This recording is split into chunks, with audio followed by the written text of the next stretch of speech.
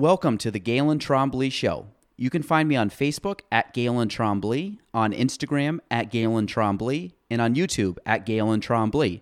Spelling GaelanTrombley. Enjoy the show.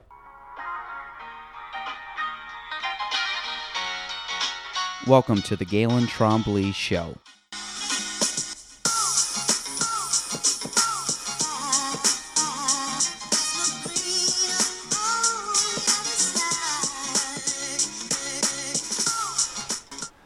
Welcome to episode 136 of the Galen Trombley Show. My guest today is Kolby Keysor. Kolby, 2 titles, owner of Chalk Barbell, and he's got a shirt on today, and I actually do have my shirt on.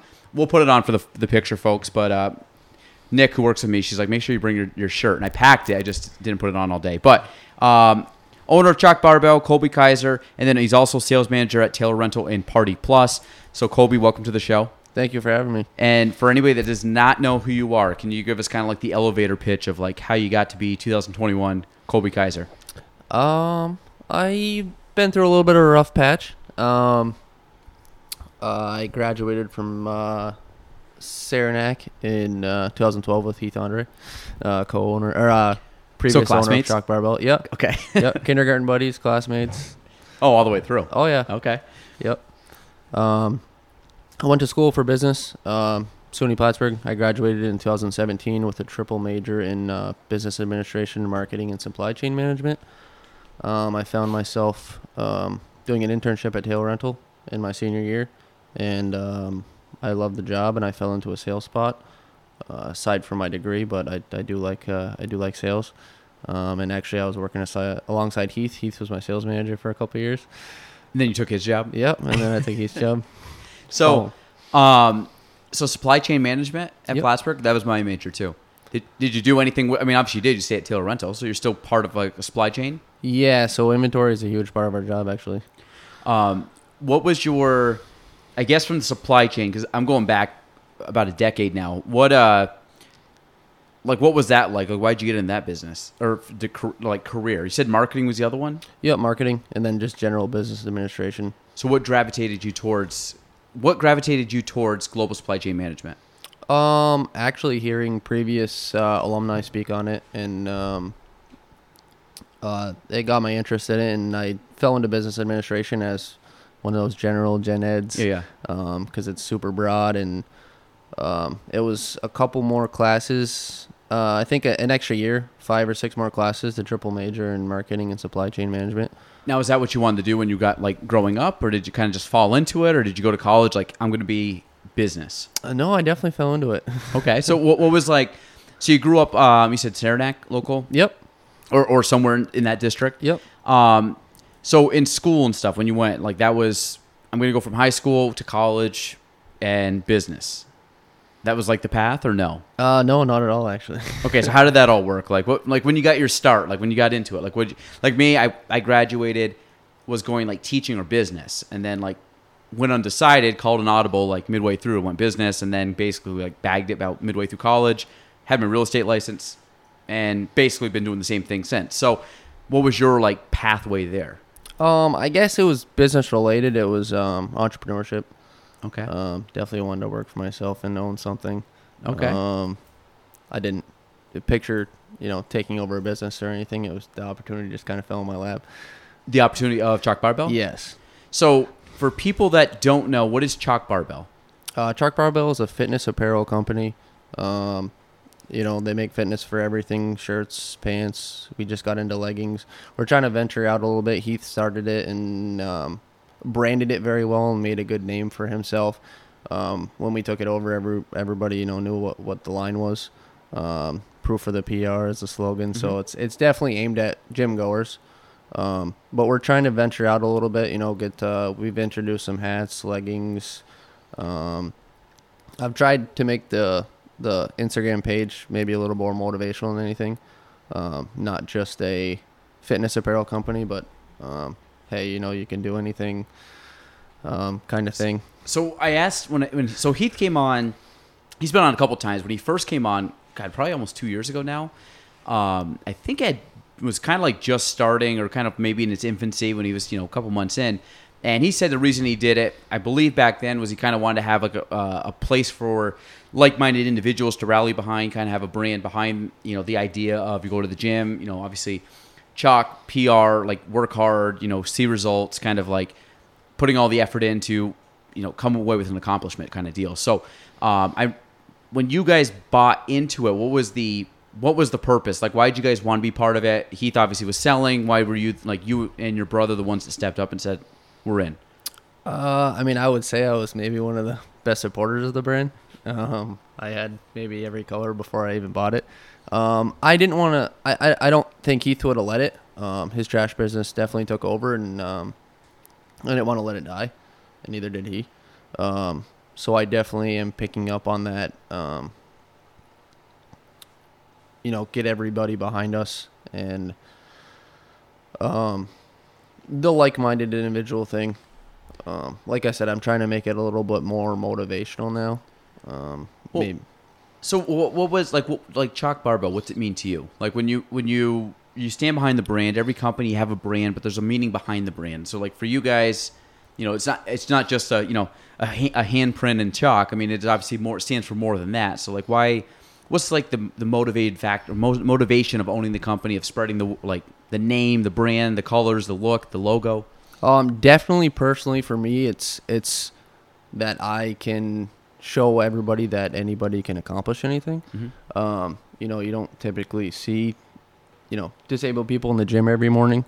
I hate to bring that into the business, and I don't revolve the business around that in any way. But I do make it known that you can do anything. You can find me in the gym every morning. One thing he told me back in the day when he was coming up with some shirt ideas was leave it all in the bar. So that stuck with me. So for you, so and we can, like I said, we'll talk about kind of, I guess, your road into as an adaptive athlete, but like the gym every morning, you're like everybody else going to the gym. Like, what's the motivating factor every morning? Like, when do you go to the gym? Are you one of the early birds? Yeah, I go at 5:30. Okay, so like, what's the motivation to like drag your ass out of bed every day to go work out? And is it 7 days a week? I go like 5 to 6 days a week. Okay, I mean that's quite a bit. Yeah. I have to force myself to take a day off. So that's like your home. You love doing it. So my morning starts with the gym, and if it didn't, it wouldn't be a good day. I'm to the point where you get to a point where it comes an addiction. Mm-hmm. And if you don't go, and like I said, I got to force myself to take a day off. So it's kind of like you're like caffeine. You're like shot of adrenaline in the morning. Exactly. So, but like I said, what's the motivating factor behind getting out? Is it to make yourself better? Is it just like one of those things like now you've just ingrained it? It's just part of your being. It's like, I have to do this or else, again, noticeably bad mood. Noticeably, not just don't feel myself. It's definitely now I feel like something I have to do. Especially on my road. It's going to, prolong me in the long run to keep my upper body fit. Mm-hmm. So, people ask me every day why I don't just drive around in an electric chair, and it's because I want to keep my upper body strong. So well, you must be like, pushing a wheelchair has got to be tough. It gets tough, yeah. Just over and over again. Like, it's not like, most people don't use their arms every single day in certain aspects. So I'm sure you're even like double jacked, double strength, right? Good forearms or whatever you got to use. But so when you guys just hit your almost 1 year anniversary, just over 1 year, right? Yep. March 12th, and I was doing the math and I didn't realize the notes I had on you, but you basically bought it right before COVID. So how was that entering into a business basically as everything was shutting down, especially the gyms? Yeah, that was extremely tough. Definitely not foreseen. But we did the transition to kind of a home workout thing. Mm-hmm. We tried to make it look like, no matter what, gyms closed, we were still working out every day, and we were still going to push the brand. Like I said before, it's not something that I'll let die. It's something that'll keep going regardless of what happens. So, how, I guess from like a brand perspective, like or at least let's go back to COVID. So the gym shut down, you go into it, like, you try doing the stuff at home. Is it tough to push a brand when your main function of going to the gym and being around people and like hanging out there, does that take away from the ability to reach out to people? Or was it just kind of, you dove into it, brand new business, because now you're seeing the other side of a business, not just the shirts, but all the, we'll get into that, the joys of running a small business. But how was just like the transition point, or did you like it? Like, hey, kind of is nice. It's a little quiet. We get to kind of learn and ease into this and not really just dive in feet first and be like drowning from day one. I mean, I definitely had the attitude to dive in feet first. Okay. It couldn't happen that way, but yeah, it was definitely hard. It's I don't want to say strictly word of mouth because the Instagram's a big thing, but and Heath did a good job creating the website that we kept on. But yeah, it's definitely something that we want to show people, and we don't want to be a face behind a screen. We want to show up with the merchandise and display it. Now, do you guys travel at all and do like setups at any, whether it be bodybuilding shows, whether it be competitions for different, I know like whether it be like CrossFit or functional fitness or bodybuilding or like I said, you do like the figure competitions. Do you go to any of those events and set up shop and try to promote stuff there, or is it mostly through word of mouth and social? We haven't yet. It's through word of mouth and social. I'm actually working on something this week to maybe do a little bit of a partnership with Planet Fitness. So okay, get our name out there a little more. And the national Planet Fitness or local Plattsburgh branch, yeah. Okay. Yeah. Is that where you normally work out? Yeah, that's where I go. Is it busy at 5:30 there? Surprisingly, there's like 10 to 15 people. So really, okay. Yeah. I mean, I find like my past life, I used to go to the gym a lot, and I was a 5:30 person for a little bit of time until COVID hit. And then basically my world just like, not in a bad way, but just things shake up, and it's just like tough to, I got 3 young kids too, so it's a little chaotic, like trying to find the time, but it will happen again. So from a branding perspective, what's your focus on branding? Like what's your strategy on like how to brand Chalk Barbell? Our strategy right now behind branding is definitely Instagram. Like I said, me and my girlfriend Kaylee are working on the big thing in branding right now is new merchandise. So we did create not a different logo, but a new logo a little while ago that people seem to like, and we're gonna start putting that out a little bit. And different new merchandise. When's the last time you guys had a line of merchandise? New merchandise? We just had leggings come out a couple weeks ago. What's the process of picking out merchandise? Very, very difficult. How's that, like, I know apparel can be a tough industry. Like, there's a lot of upfront costs too, because you're buying the product ahead of time and having to sell. So kind of how's that all work? Like what's start to finish? How do you, like the leggings? Let's talk about that process. Like how did you build the legging brand out, I guess, or that merchandise out as part of the brand? We do, trials is a big thing. Luckily we're set up with a good supplier who'll give us some trial shirts, and then my girlfriend Kaylee is it's nice because she sees the female side of things. Mm-hmm. It's a lot harder when you're a male trying to see what females do. So she came up with the leggings actually, and we just try them out with different logos and different people. Because I think, like, what's the hardest part about an apparel brand? Knowing what's going to sell. Yeah, is that because I would think if I was buying or trying to come up with apparel, obviously you have the look, the style, the functionality of it. Like you said, if females, like obviously I'm a dude, like I know what looks good on females, but if they're like, hey, listen, we're at the gym and working out and it doesn't really feel comfortable, same thing with a guy. If you got a shirt that's just like sticking to you and it's like, this shirt sucks. Yeah. I will say no, because I have the same shirt I believe you do, which is like your original t-shirt. It's great. I mean, it's a nice t-shirt. So I mean, there's a level of like the comfort aspect, there's a level of functionality, there's a level of look, but then it's also like pricing, and then it's margin, and it's like all the stuff that comes in the business. I mean, like when you finally decide on a product, like what factors do you factor into it? Like what's your major factors and what's some other factors? Major factors is like letting people try it and what they're gonna like. Like you just mentioned, there's a bunch of different styles. I have people that like the shirts we have on, mm-hmm. and I have people that like plain Hanes t-shirts. So I guess differentiating the products is big, and we've been trying to advertise that you can do anything with the brand. I mean, if you let me know you want a crazy color on the rainbow, we can make it happen. If you want, we got 3 or 4 different logo options right now. So just getting different colors and different logo ideas out there is. And you guys have tank tops. You have crop tops, tank tops. Yep. And leggings are the first like lower half body thing. You don't have shorts or anything like that yet, No, right? just leggings. Yeah. When it comes to branding, when you said you have different logos and different colors, do you find that that's an advantage or a disadvantage, or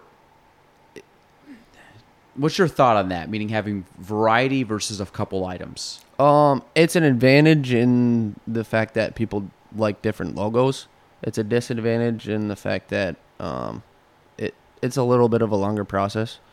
So we got to order in some stuff, and then we it's kind of all special order. So it's per customer. What logo do you want? What do you how do you want it to look? So what's the other logo? You have the one you're wearing now, which is the one I'm familiar with, which is chalk Barbell. Kind of looks like it's written in chalk, and then you got a handprint. Yeah, and then there's just a handprint with a CB inside of it. Okay. Oh yes. Okay, I've seen that one. Yep. We just came out with. We haven't really done a full release on it yet, but it says chalk Barbell with a bent barbell in between the. So that would probably be the biggest differential from what you currently have, because the CB in the hand is almost just like a smaller version of the main logo. Yeah. So it's not too much. It doesn't deviate too much. Yep. Okay. Because the reason I was like, so we have we have shirts that we hand out and stuff, and like we have one design. It's a green shirt and it's got our logo on it. And I've had plenty of people say, "Well, get different styles or different colors," and I'm like, my thing is, if I can get one shirt out there consistently, then everybody knows that's the shirt that's from our company. Or if I had like a blue shirt and a red shirt and a pink shirt, then I'm like, at least for our brand, it's like, the color of ours is green. And if I deviate from our main logo, and then I start, and then you start deviating to like different Ks and different Shamrock ideas, then it kind of takes away from the brand. So I was wondering when you talk about brand, but it's mostly the handprint. Yeah, it all falls under the chalk Barbell with the handprint. Yeah, so you really don't deviate too much, because I was thinking like there's like completely different looks, and then like do people get confused if they see like, is that the same chalk Barbell as the handprint? You know what I mean? Because it sometimes, because I always think of take like Nike or Apple. Those are always like two brands I automatically think of. Like Apple has a very small selection of products, and Nike has a lot of selection of products, but their logos are pretty much the same. And they've had a couple rebranding. Remember the old like Nike block, when it's like the Nike block letters from back in the day, and then the swoosh, and then then they got rid of Nike, then Just Do It, and they've kind of gone some variations, but they've always kept the swoosh. Have you ever read Shoe Dog? I haven't, no. I listened to an audiobook. I cheated, but it's about Phil Knight, the owner of Nike. Yeah, it's a great book because it talks about apparel and him trying to like work his way up to Nike, and he started out like selling Japanese running shoes out of the back of his car in like the 70s. And like how it got to be the Nike we know today. It's a really fascinating story. I'll definitely have to check it out. Especially from a brand standpoint. Yeah, it's called Shoe Dog. It's really good. So from a marketing standpoint, do you guys really try to go after, call ambassadors, Instagram influencers? Do you guys focus on that a lot? Actually, that's what I've been moving more toward, yeah. So what's the process like? What's your process with that?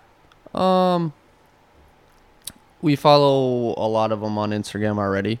So the hardest process is reaching out and getting them to wear the apparel.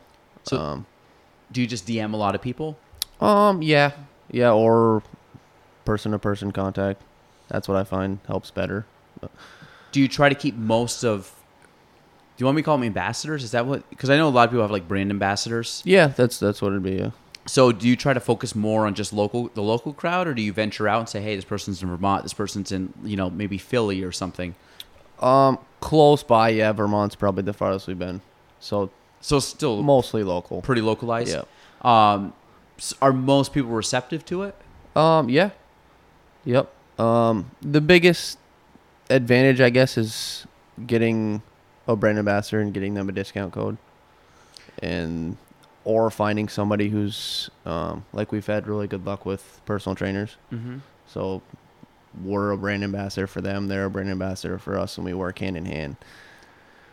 So what kind of people do you look for brand ambassadors? Definitely, fitness related. I'll throw, Sierra Gagno Fitness out there. Mm-hmm. She's been great. Evolve Fitness. Yep. She's been great. Wearing our product, representing our product, and we've had a great relationship so far. It's new, so like this whole brand ambassador idea is actually new to me too. But it's So do you go after people with a certain amount of followers, certain amount of, maybe the way they just promote themselves online? I would say promote themselves. Yeah, we don't look as... I mean, followers is important, obviously, but the way they promote themselves is definitely more important. We want to find that person that's motivated and in the gym every day. And well, someone that's almost like a loudspeaker for you. You know what I mean? You don't want someone to wear your brand and all of a sudden just they wear it in the corner and never talk about it, and they're just well, you look great in it and you're a good athlete, but you don't tell anybody about the brand, because the whole idea of the brand is you really want people to see it either through them talking about it or wearing it or saying, hey, they look really strong or really fit or really good, and and they like that shirt, and then you just kind of you gravitate. Exactly. You want what people have. Yep. It's kind of like you fit the fit-in crowd. So, so where you work out, Planet Fitness, how many people you think rock a Chalk Barbell apparel in a week? It's hard for me because it's the same crowd every single morning. Mm-hmm. So between those 15 people I see in the morning, you see 4 to 5 in a Chalk Barbell once a week. Nice. And how many people right now do you think have a T-shirt locally? There's a bunch. I mean, obviously not from just us. There was with Heath prior before, business with Heath. Yeah. I'll see a lot of people that I didn't know about it have it. So I would say there's a lot of people around. Hundreds of people easily. So what's your strategy with branding with that? I mean, do you guys do a lot with getting people to send stuff in? Do you do a lot of promos? Do you do a lot of raffles? And do you do anything to try to get people involved with the brand or try to build it up at all? Yeah, Instagram stories has been great. I throw one up and then my girlfriend Kaylee throws one up, and feedback is definitely the biggest part of it. Hey, we got this new product. Is this going to work for you? What, and even, as blatantly as what do you guys want to see next? Mm-hmm. So, that's helped a lot. Do you guys give stuff out to certain people? Do you guys have a group or a small group of people that you say, hey, you guys are the first ones, try it out, let us know if you like it? Kind of our litmus group here? Yes, I definitely do. And you get good feedback, honest feedback from them? Yeah. So when it comes down to running an e-commerce site, that's where you do most of the business, right? It's through e-commerce? Yep. How's running that? It's not as bad as I thought it was going to be. Okay. Like I said, Heath had the website already set up, and it was set up pretty well. But having somewhat of a business and marketing background helped a lot. I definitely have to go through the website and update it more frequently. Mm-hmm. I'm not going to lie, and everybody knows that's done it. It's hard having a full-time job and doing something on the side. Yeah. So I definitely need to spend more time on it, but it's pretty straightforward. It all depends, obviously, who does the site and how it's done, but... How about fulfilling orders and getting orders and tracking orders? Is that pretty easy? I mean, do you guys find that you get a lot of orders, or is this something that you want to increase the order amount, obviously, if you're selling something? Yeah, definitely increase the order amount. It's very hard right now and it's, even affecting small businesses with the back orders and stuff like that. It's hard when you got a shirt before in 3 to 5 days to tell people it's 2 weeks. Are you finding that order fulfillment even from your suppliers is down? Exactly. Yeah, definitely. And it's not, our customers are great about it. It's not like people are complaining or anything. It's just definitely more difficult. It seems to be clumps of orders at once, and it's not extremely consistent, but... What's your top seller right now? As far as merchandise? Yeah. Definitely the men's original tee. The one you're wearing? Yeah. Black, white, what's your top color? Actually the mint's been a really hot seller. Mint, mint green? Yeah. Really? Yeah. That's interesting. Yeah. Why do you think that is? Fluorescent. Noticeable. Yeah, I know that's cool. I mean, when it comes down to pricing, when you start going with hey, the margins and everything else, have you guys kind of looked at that? Is that something that you focus a lot of time on, or is it just kind of maybe not money driven at the start, or more kind of brand driven at the start to kind of raise awareness, or how do you go about finding out the price or that sweet spot that works? It's definitely not price driven. It's all revolving around the brand right now. We're using discount codes, and we've kept the same pricing Heath had before. So it's definitely not a money hungry business or anything like that.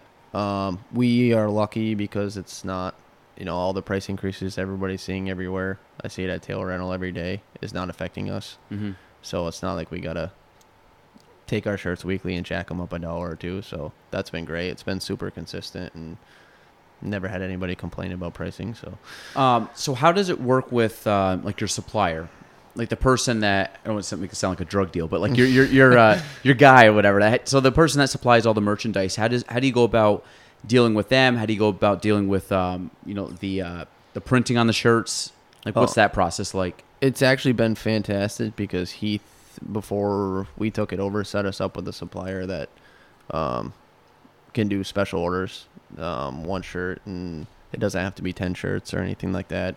It may take a little longer, and but we've never had printing issues or logo issues or anything like that, and it's fairly quick for what we're seeing. Do you guys print locally, or is this something that you print right from the supplier? It's local. Local printing? Yep. How much inventory do you carry at one point in time? Like right now, if I was to go like in your garage or wherever you keep all your stuff, like how much do you have right now in stock? There's probably like 20 items. 20 items. 20 items or 20 total items? 20 total items. Okay, so you don't carry too much inventory at once. No. So a lot of this can be custom ordered. Like yes. Like I want the mint green, large mint green. Like okay, I got like 2 of them in stock, but maybe it's a double XL mint green. Like okay, we gotta give us 2 weeks. Yes. Okay, and people are okay with that. Yeah. Okay. Yeah, they've been great. Now, the branding proof of the PR, was that something Heath started? Yes. And you obviously carried on with that, but like tell the meaning behind that. Why is that the logo? Or not the logo, the motto. I mean, it speaks for itself. You want to go in there and do everything you can every day you can. Proof of the PR just breaks down to what are you able to do and how far can you push yourself. Now, how has it been?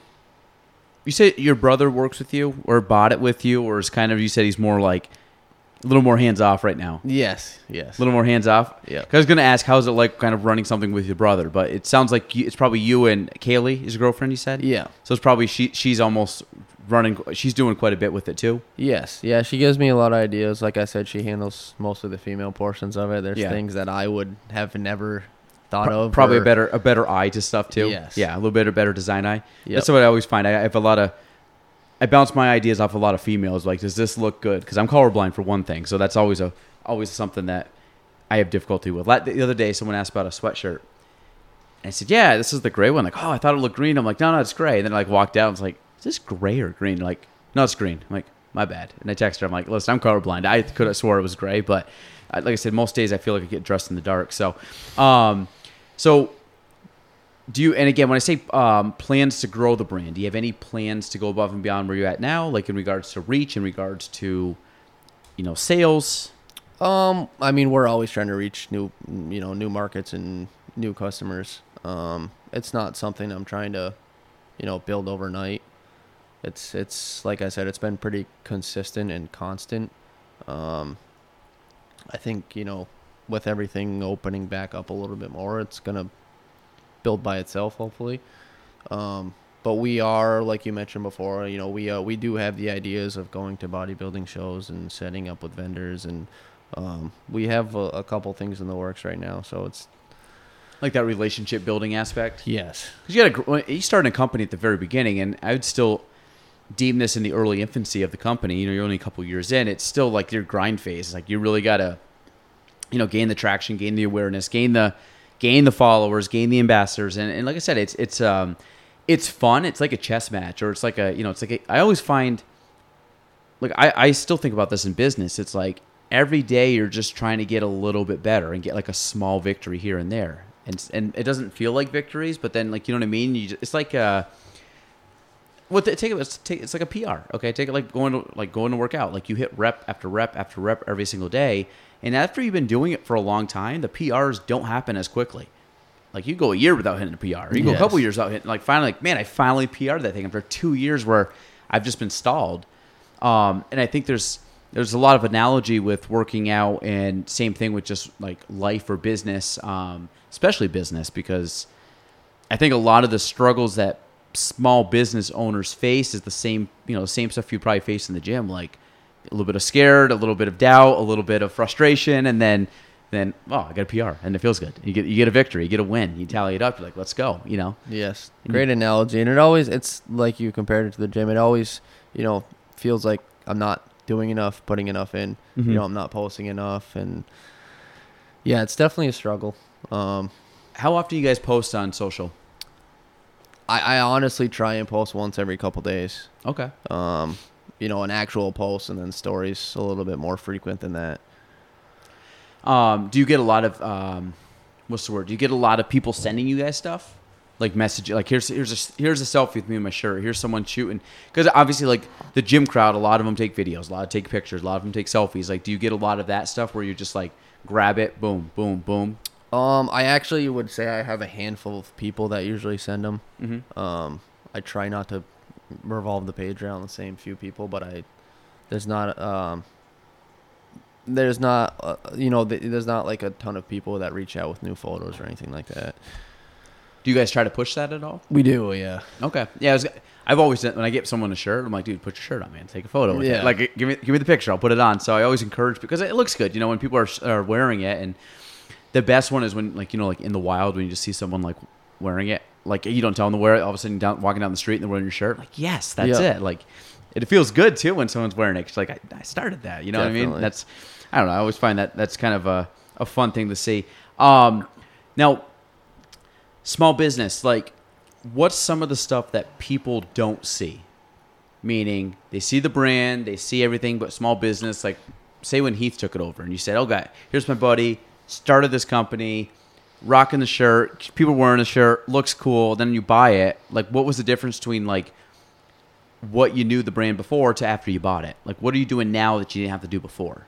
You don't see the behind the scenes of, you do your own labels, you do your own shipping, Mm-hmm. you package everything, and, you drop it off at the mail place, you do everything.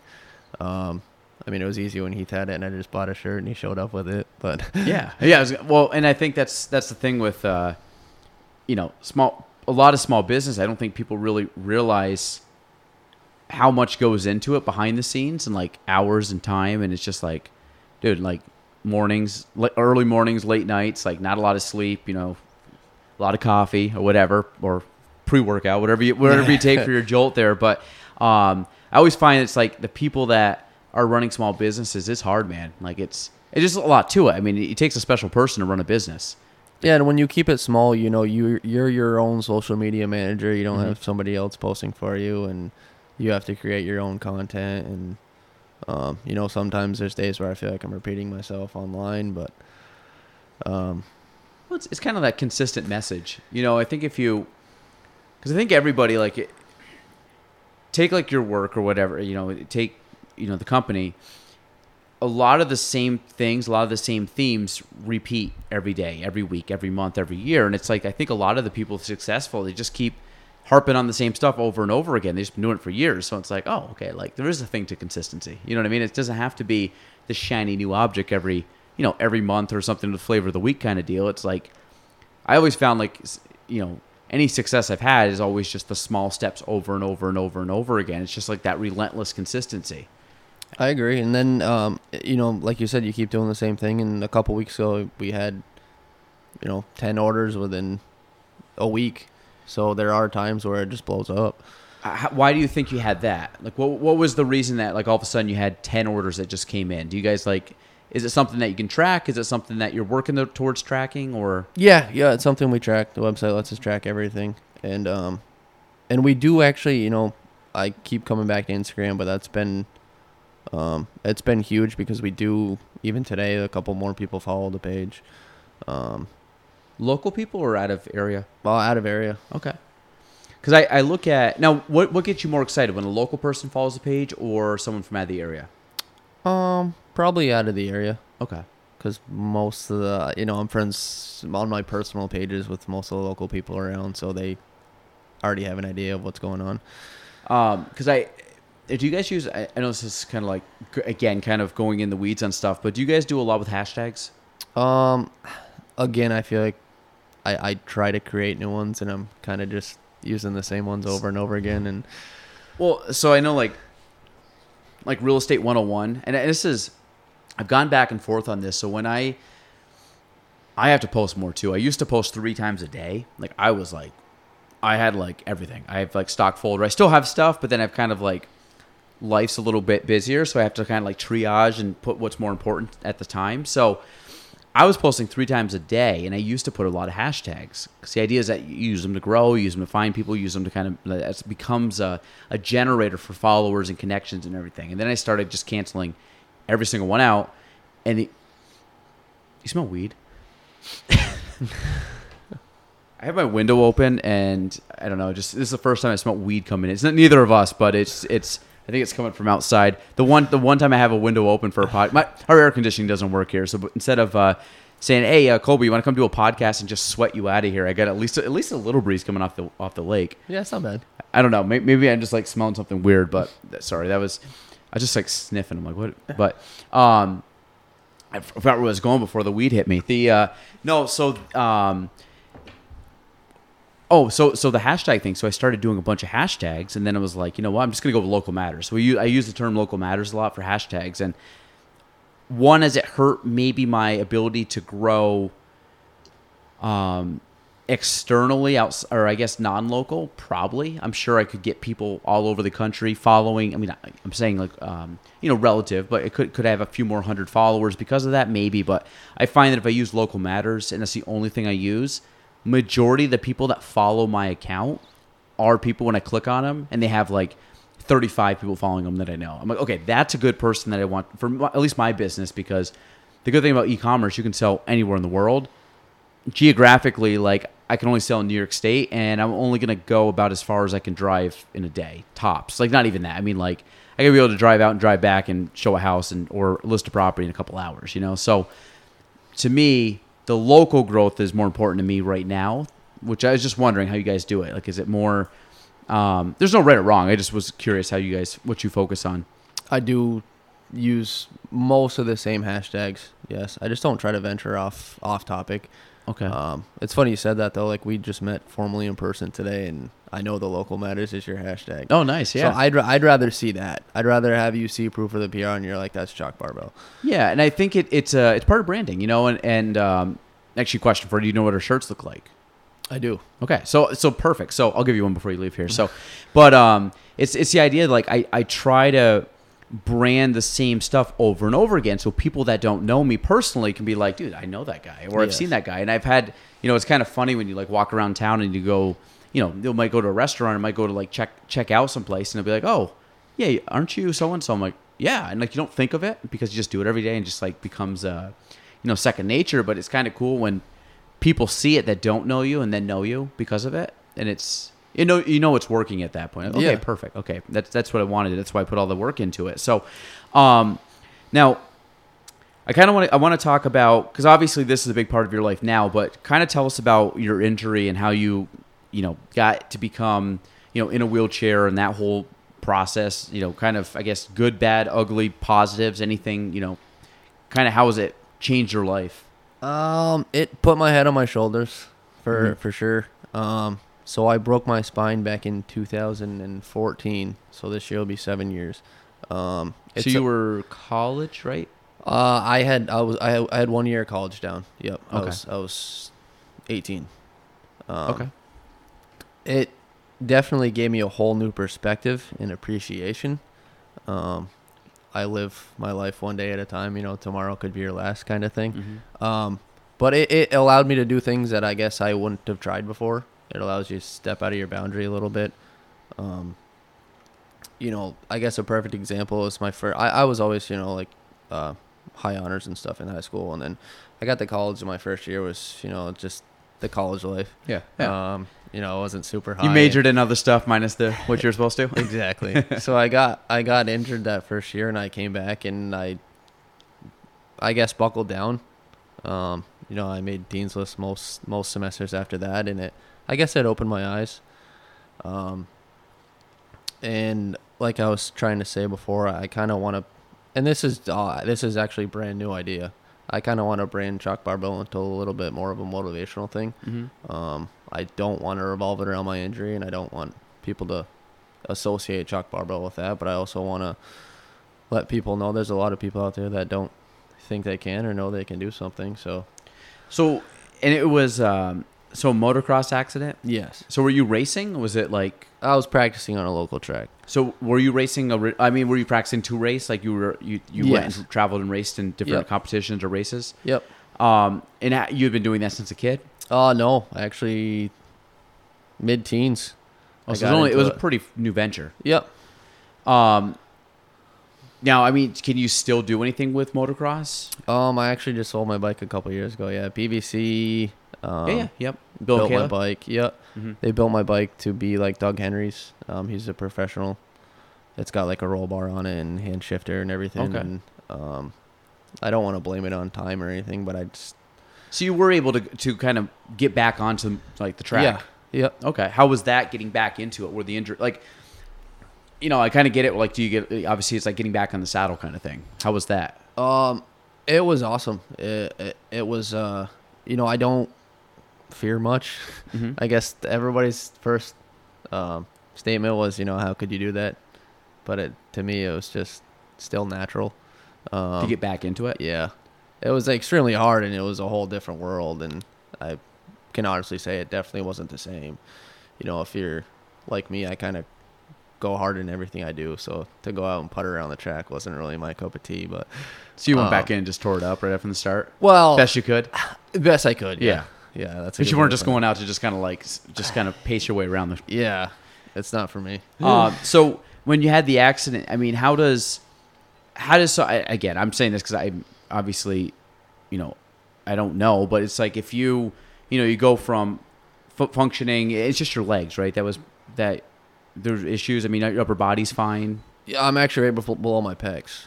So, Really? Okay. So yeah. core and everything. Yeah, which actually nobody knows, but Okay. Well, that's all right. You're okay with that? I'm open to anything. Oh, Yeah. yeah. So, but so if you have, so you go from fully functioning to then all of a sudden now, like you said, it's upper torso, arms. I mean, what was the learning curve like? I mean, obviously there's a mental aspect to it too. It's kind of like, wow, I can't use certain things, and now I have to like rely on hands and rely on. I mean, just how is that like from a mindset thing? Is that? I mean, I don't want to sugarcoat my experience because everybody's different. I took it a lot better than most people thought I would.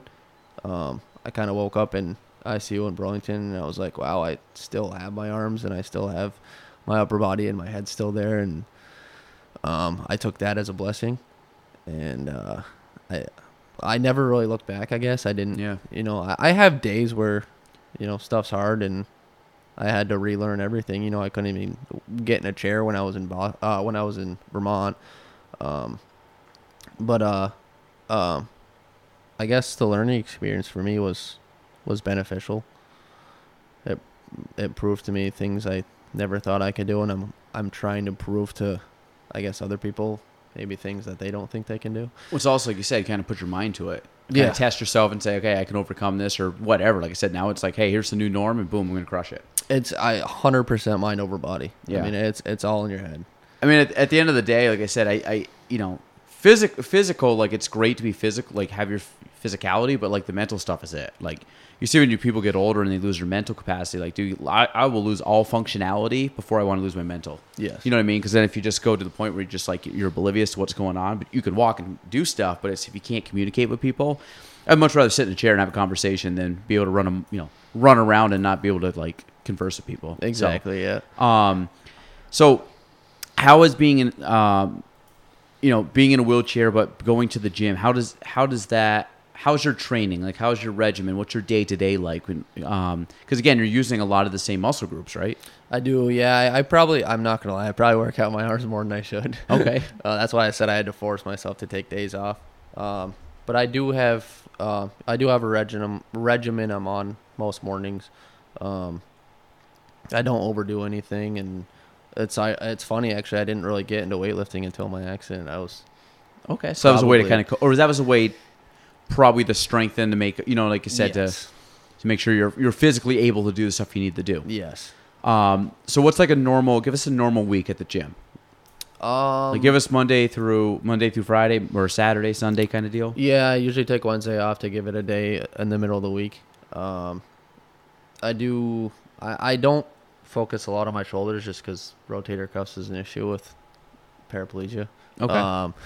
But like biceps and back, I do Mondays and Thursdays, and then I focus a little bit more on triceps and forearms, Tuesdays and Fridays. And Can you do any benching or dipping? yes, so Planet Fitness has the Smith machines. Yeah. So I don't really use those.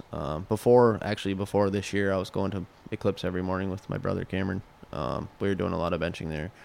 And you're still able, that's fine? Yep. Yeah, their bench is a little bit bigger, and I just got to strap myself, but I found a way, and I got one at home, so I still try and keep up with it. But Pull-ups, obviously, that's mainstay. Pull-ups in my chair, yeah. How's doing pull? Oh, how much your chair weigh? It's probably like 25 pounds. Oh, so you're pulling. Yeah.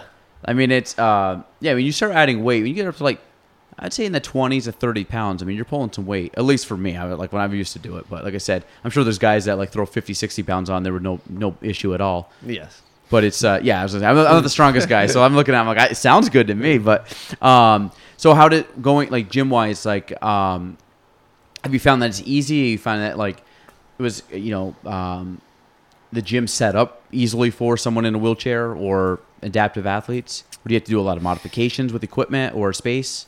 It honestly depends on the type of person. If you can, obviously when I first got my accident, transferring wasn't the easiest thing in the world. Mm-hmm. If you can transfer, I would say gyms are not extremely accessible unless you want to go in and do free weights. But if you can transfer and you're mobile, I look like, a lot of people don't think I'm in a chair sitting on a machine. It looks just completely normal. So.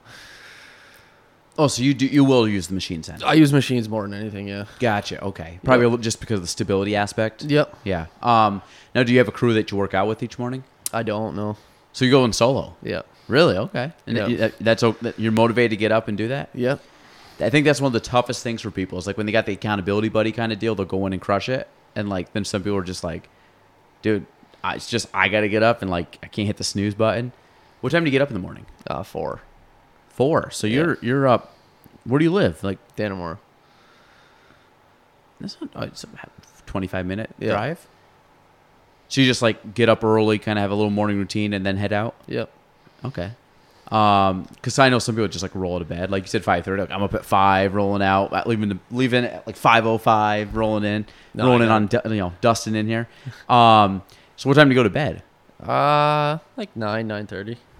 That's not too bad. No, I probably don't get. I mean, they say 8 hours of sleep a night. I probably get like 6. But yeah, I'm right with you. It's like 8 hours. Like I gotta force myself to go. And the last time I did 8 hours, all the way. There's someone rollerblading, roller skating. Roller skating is the one with the 2 wheels on the side. They're roller skating and outside the window. This is kind of the good thing about having a window, like where we do the podcast. Gets to kind of like creep on people. It's a wicked view. It's a great view, but that person looked like they were going down about a few times. So I just hope they didn't have a helmet on either. So we're helmet folks. But the 8-hour thing. The last time I had 8 hours of sleep, I was in a hotel room. So nobody was like, it was just me, and I could just crash. I sleep so well in hotels, I think, because I'm exhausted, and there's nobody that has to like interrupt me. It's funny because if you follow like gym goers or motivational speakers, it's you need your 8 hours of sleep at night, but sometimes it's impossible. I remember for the longest time. Now, part of this too, when you're working out, you need to sleep more anyways because your body needs to recover. Your body's just smoked. Like it's just, it's so important to get sleep. It really is, like sleep, hydration, and like mobility, like stuff people don't think about. Because everybody thinks like working out, this guy right here, like he is like not very, I wish we had a video of this. I'm just hoping this guy doesn't go down because he's not very stable. Knee pads would help. Oh, dear God. It just, doesn't it look awkward? Yeah, a little bit. It looks like he's going down. Remember Big Daddy when he throws the stick down? Yeah. Knocks like the little kid just throws the stick down and there's a stick there. I saw it the other day. I love that movie as a kid. But the 8-hour thing, I think I remember originally when I was working out a lot, like 9 hours was like, I felt like I could go through a brick wall. 8 hours was like, I feel great. I feel good. I'm like, I'm rested. I'm ready to go. 7 hours, I'm like, you know what? I'm functioning. I'm okay. Once I got down to 6, I was a zombie. Now I would say those numbers have gone down about 2 hours. Yeah. So typically, like, my functioning is 6 hours. 7 hours, I'm like, I feel great. And then you start dipping in that 6 to 5 hours. I'm like 6, I'm like, I can wake up the next day, I can function. Like, I'm not going to be thriving, but I'll be up. And it's when you do get sleep, though, it's nice. Yeah. I mean, I'm one of those people, as long as I can pull myself out of bed once I'm up, I'm good. So you're not a snoozer then? Nah. You said you get up at 4, so you go to the gym at couple. 5:30. So you could hit this. Well, no, I set one for 3.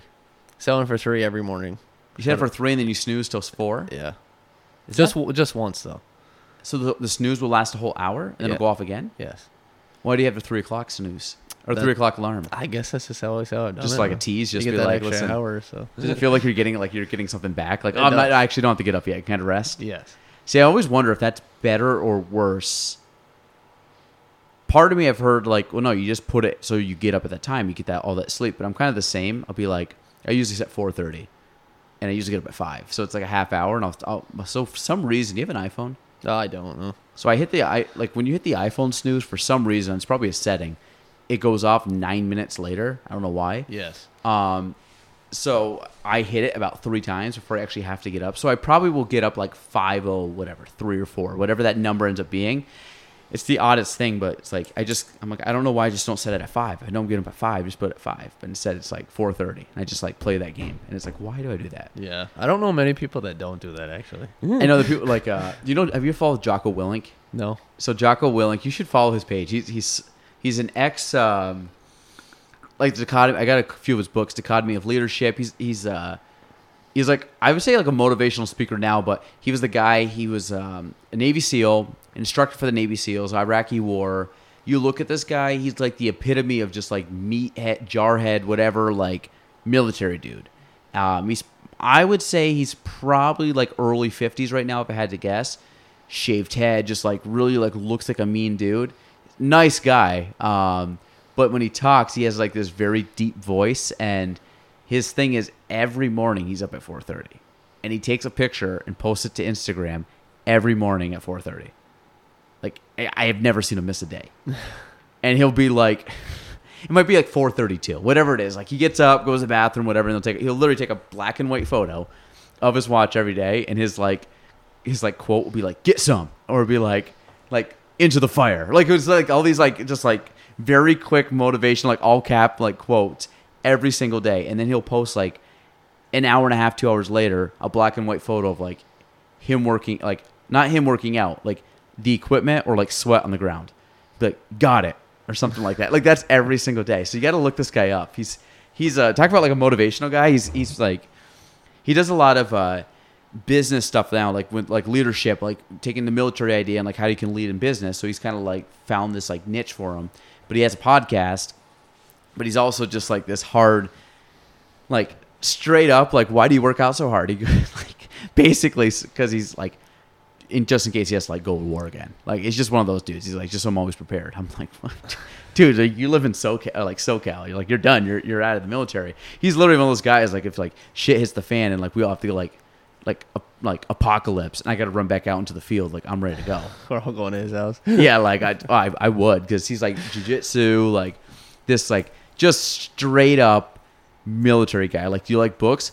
Like military books. Like, he just reads all these books about ex-military, like the generals, like Patton and like Eisenhower and all these guys, and it's he's pretty funny. Like, I mean, he's very serious, but it's just like 4:30 every day, no snooze, like just up. That's impressive. And he'll be like, he's like late night, 1 o'clock, 4:30, he's up. Like, Oh, wow. Gets up usually, I mean, he'll go to bed whenever, but he's always up 4:30. Like, stays up to midnight, 4:30. Goes to bed at 10, 4:30. Like, that's just his thing. He's like, I just always, like, what happens if you're tired? He goes, I just nap later in the day, but I get up at 4:30. Because it's just like his thing. It's like, you gotta, I'm like, there's something to it. It's a consistency. You know, it's a habit. I mean, it's tough though. It is. It's extremely tough to fall into a routine, but in my opinion, or in my, like my life, it was easy. Once you fell into that routine, it's addicting, and it comes natural almost. So what routines do you have in your life that you stick to? What's a couple things you do every day without fail? Man, I don't know. Obviously, waking up and going to the gym. Yeah, I try to every day. Like I said, I gotta force myself to take a day off. And it could be anything, like anything that you're like, dude, that every day I do this, no matter what. And I'm not talking like take a piss, but I'm talking like just like things that like the normal person may not do. I've never asked anybody this on the podcast, so you're kind of like the guinea pig. Yeah, I know. I'm trying to think.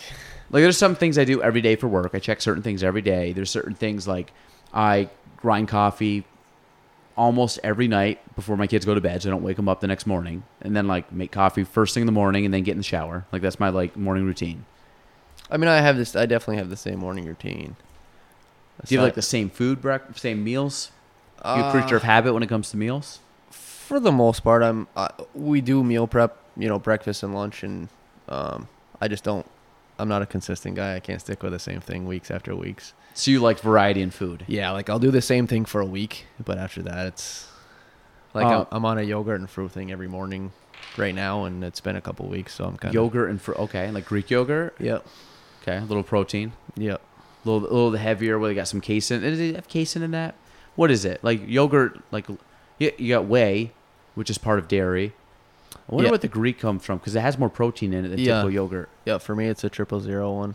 It's 0 calories. Were you like a very berry guy? No, it's just plain, and then I just put blueberries in it. You like blueberries? Yeah. I've kind of ventured away from I used to be like a protein shake after the gym every morning. Mm-hmm. Instead, I just I try and eat some breakfast with protein in it after the gym.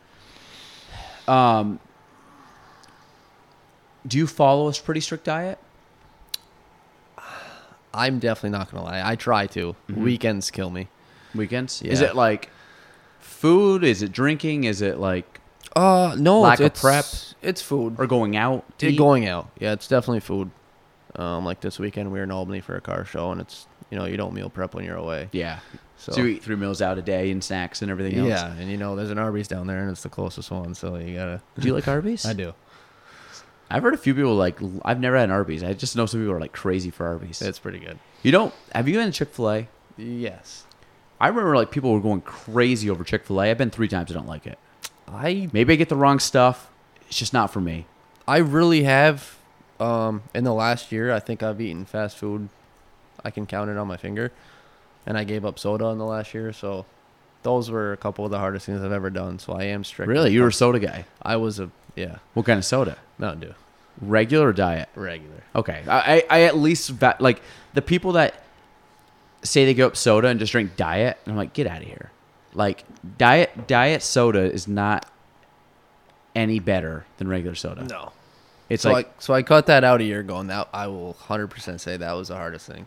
So you've drank Mountain Dew every day? I wouldn't say I drank it every day. I drank it quite a bit.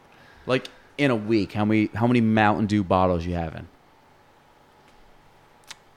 I would 7, 8. Really? Yeah. So some twice a day. Yeah.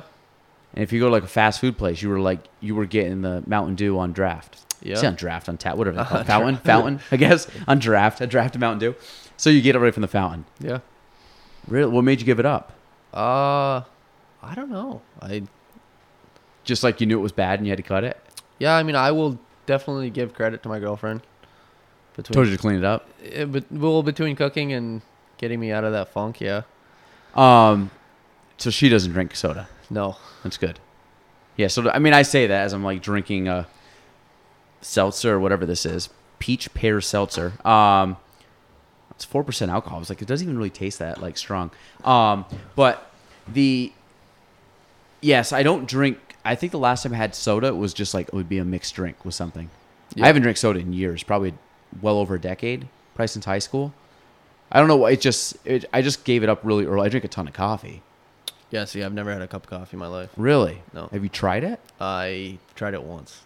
Oh, we got to reel you to the dark side here. No, I can't do coffee. I didn't for a while, but now I do pre-workout every morning, and that's enough caffeine for me.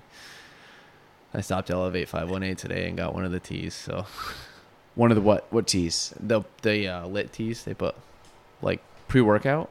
Yeah, I don't think it's pre-workout, but it's along the same. This concept. Was before you worked out? No, this was the afternoon. Just like a pick-me-up. Yeah. So, do you need pre-workout to function? for No. working out? No, it helps a lot. Okay. I'm definitely more sluggish if I don't have it. I think I can probably count the months I've been on pre-workout in my life. It's probably 2 months, maybe 3 months. It was always one, like every once in a while I would do it, or if I was like in a really big like strength cycle, I might use it like on those days where you have to like lift heavy and you're just like, ugh, I just don't feel like it, and it kind of almost like jolts you a little bit. I'm not as, I know some people that take it every day, like they have to take it before they work out. But I never wanted to get to that reliant phase. Like I wanted to just be able to like go in and work out and not have to, like if I'm feeling sluggish, I'll take it. But it wasn't one where I wanted it every day where like I physically couldn't work out unless I like took the scoop. I always wanted to be like that too, and I always used to. But now my body doesn't need it, but I say I need it. I'm like, yeah, I need this. You drink coffee, it'd be good. Wait, why have you tried coffee? I guess I can't afford to stop my growth. I was gonna say my growth went years ago. I've been about the same height for probably 12, 13, 14 years. Most people I'm don't short. believe me, but I'm 6'3". How tall are you? I'm 6'3". Really? Yeah. You do look long. Yep. Yeah. You're much. I'm 5'7". Like like I said, basketball was not my strong suit, but whatever. It's all good. So when it comes down to, I guess like working out and stuff with like the diet aspect, like what do you focus on? Obviously, working out, diet. Do you focus on hydration? Do you focus on sleep? Do you focus on stretching? Do you, like you said, you use a lot of repeat muscles? Do you do stretching a lot with arms or backs or anything like that? Oh, I do stretch. Yep. I will definitely say that dieting is the hardest part of working out, in my opinion. During the week, I'm not bad. It's pretty good. I'm on a regimen. But It's a damn weekend. Yeah, it's a weekend. So do you like cheat meals? Are you a cheat meal guy? I guess I have a cheat weekend. Cheat weekend. See that? So I remember I was kind of like you. I was very good. Right now, I just like don't eat well at all. Like not like I eat bad food. I just don't eat enough food. I just like, it's just, I don't track it. I just like kind of whatever.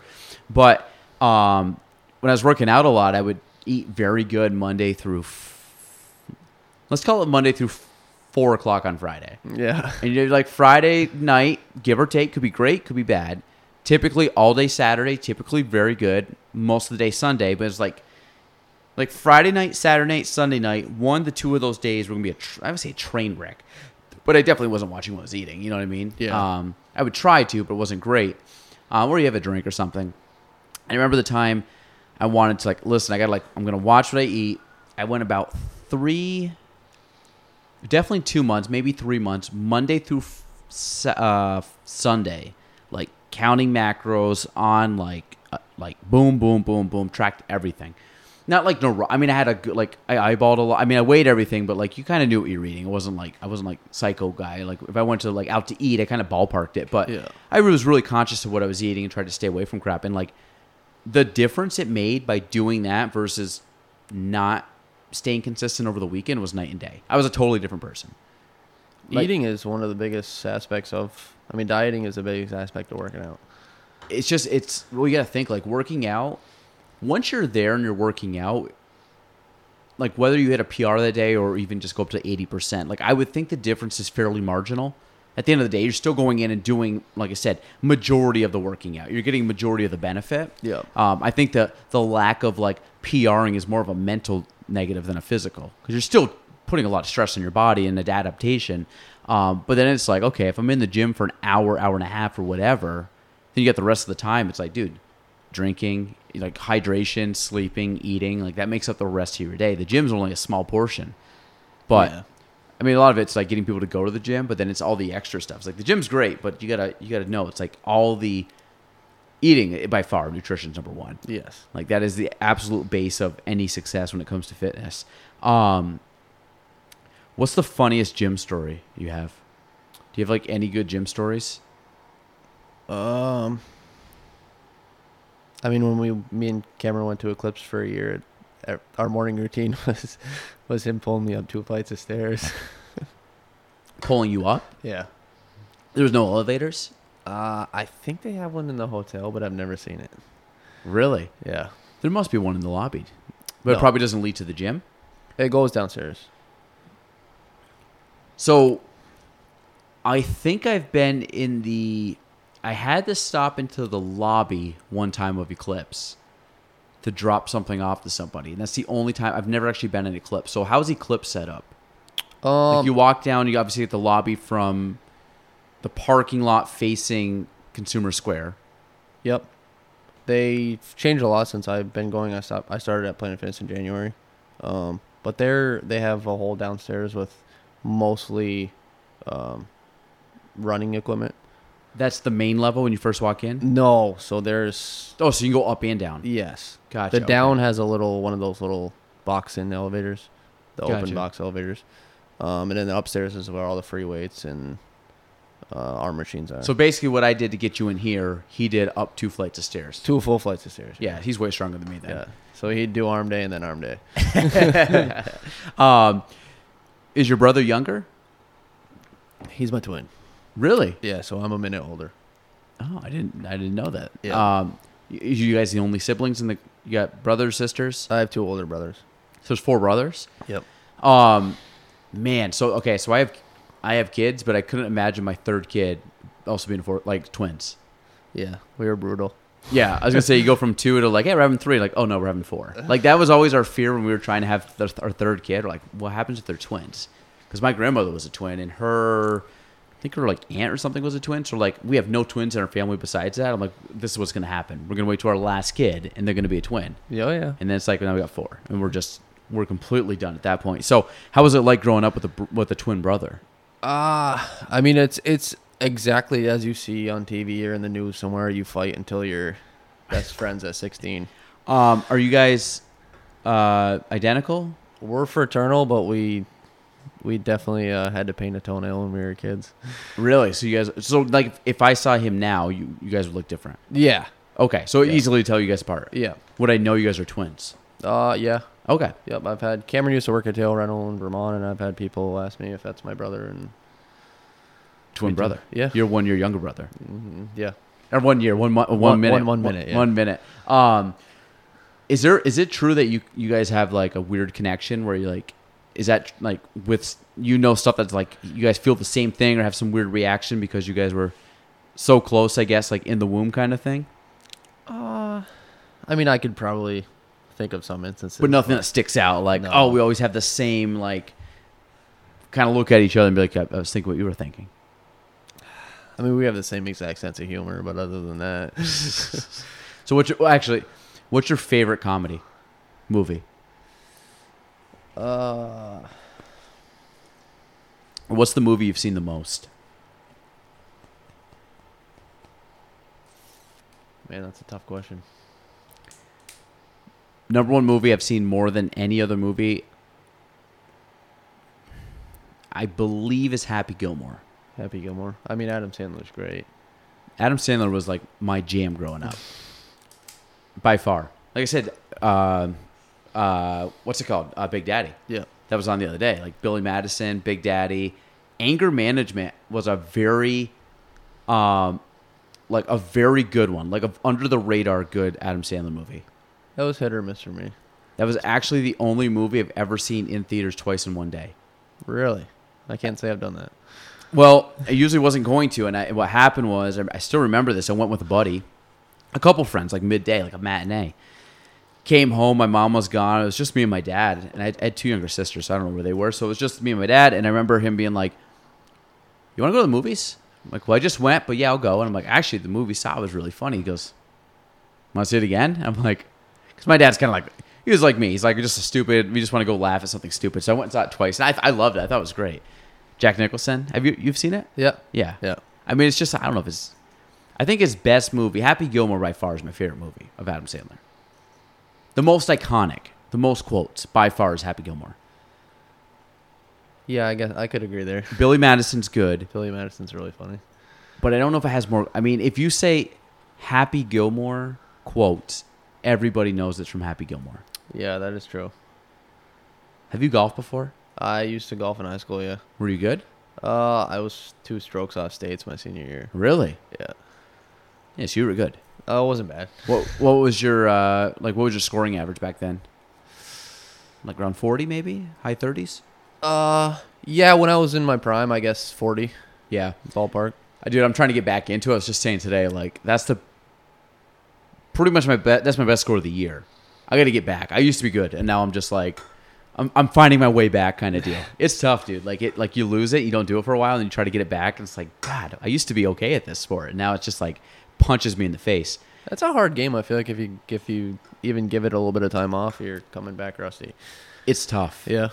I mean, there's so much technicality to it that, like, angles and like speed and syncing up stuff, and just like, then not to count the weather and the lie and the club and the ball, and it's like there's so much science to it. I'm like, dude, I'm just so bad. Like I the guys that are good at it are incredible. Yeah. Like out of all the sports, like take motocross. Did you go watch a lot of motocross, like live stuff? I used to go to like the Unadilla Pro National every year, and Like when, and I because I just have no clue and I have no concept.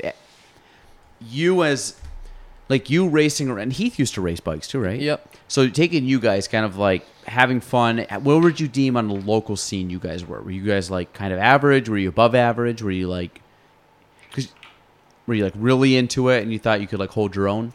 I mean, we were both really into it. Heath got into it a lot earlier than I did, and maybe he even got me into it. We used to have a little compound set up at his house. But. Oh, nice. So taking you guys versus the guys you watch pros, like what's the difference? What makes a pro with how they ride? Because the reason I'm asking is because it's a dirt bike, like, right? Yeah. So it's a bike. The bike's going, but like, is there a lot of technique? Is there certain, like, they have just better equipment, better engines, better, I mean, they do have better equipment, but it's extreme technique. So if you were to go on that same bike, like, what would be the differentiating factor between them and you? Man, you gotta have no fear to race motocross.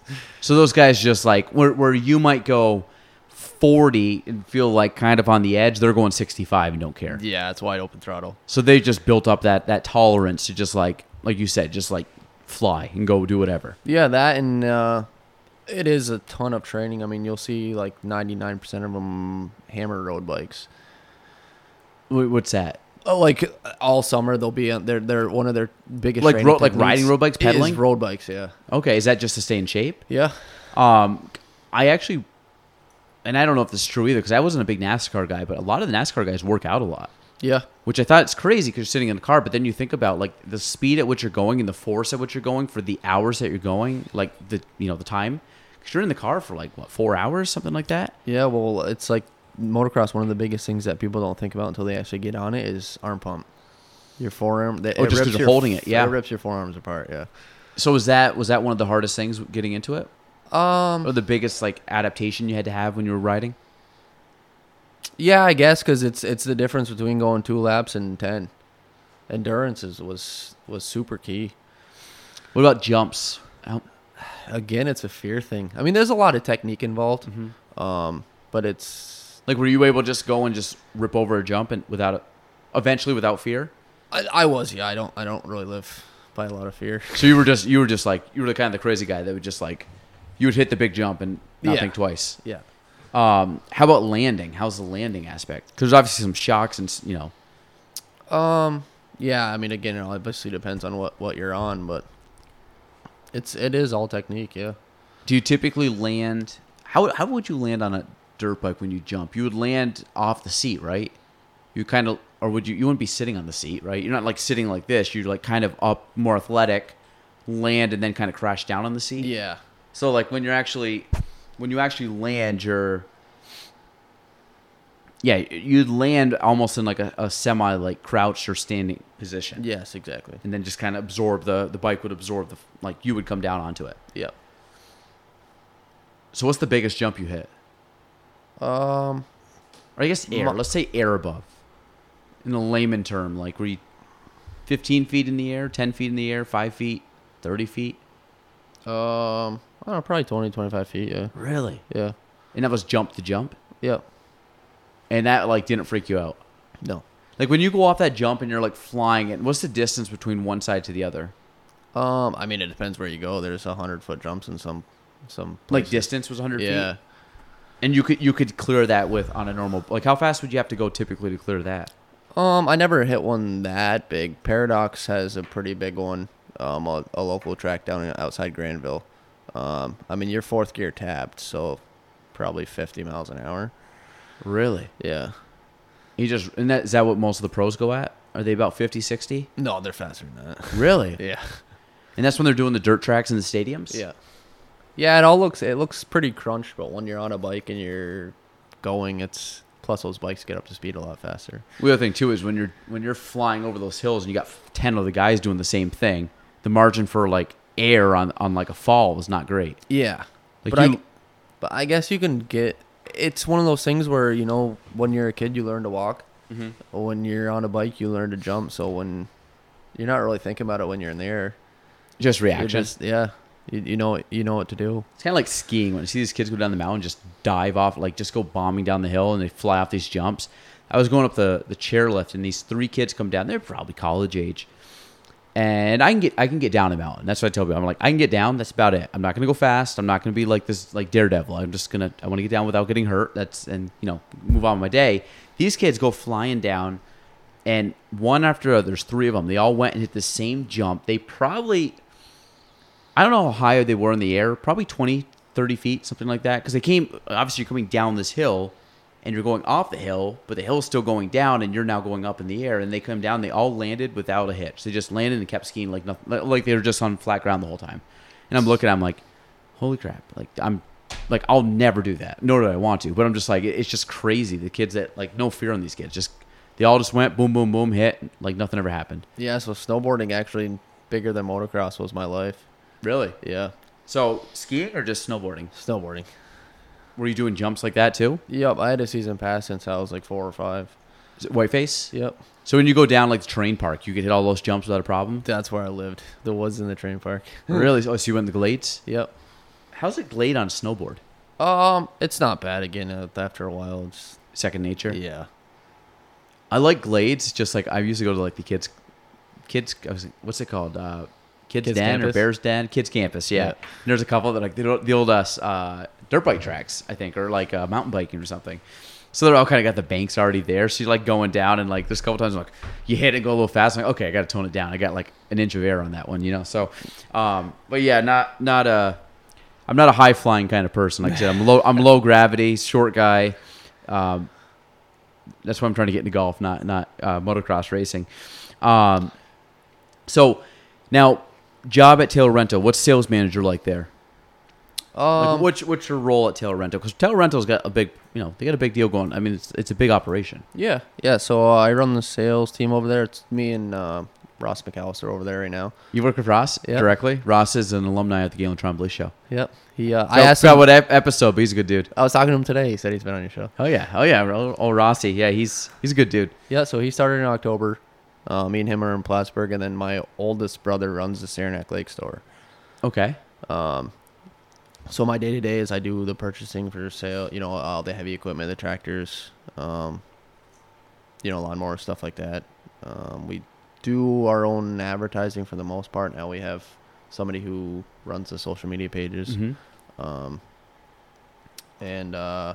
Like I was telling you before we went live here, we're selling out of everything we have. Is that because selling out of everything you have because of supplies back, or is it just because business is growing so quickly? Both. It's definitely supply. I mean, the production is so far behind on everything. So when you deal with sales, what kind of sales are you dealing with at Tail Rental? We do all the heavy equipment. So we do like all the lawn and garden stuff, and then the tractors, and we do our own. It's not like a car dealership or anything. It's like we do our own financing. We do our own. So you guys sell equipment and rent equipment? Do both? Yeah. Me and Ross don't do anything in rentals. We have a separate department, but yes. Gotcha. Okay, so you're just purely the sales department. Yeah. And then the rental department, there's obviously a ton of stuff there that they rent out. Yeah. I think I got my moving truck from there. Does that make sense? We're a Penske dealership. Penske, yep, that's it. And then Party Plus, do you do anything with Party Plus, or is it just more sales of the equipment? No, we don't do anything. Party's completely separate. Now, you guys are the ones on Route 3, right? Yeah, we took over the old party room. It's like the extension. Where Party Plus used to be? Yes. Okay, yep. Where Steph and Anna used to work? Yep. And then they switched over. Well, then they moved the place onto Hammond? Yep. Okay. That Fentex building. Yep. Yeah, and that's a big place too. Yeah, yeah. It's they got a big operation there. Yeah, for sure. It's extremely And I heard there's like, how many employees there total right now? It's over 100, right? Don't quote me. It's very close to 100. Yeah. Yeah. Do you know everybody that works there? I do, yeah. Really? Okay. I was just checking because that's a lot of people. Yeah. Someone's like going back to high school and like trying to know all the kids you graduated with. Yeah. I mean, May was 4 years there, so I've been there quite a while. You're 26, 27? Yep, 26. So you started young, like you said, right out of college with the internship? Yep, So I did an internship my senior year, and then I started there right after I graduated. So there was no gap. No. So you've been there for a while. That's cool.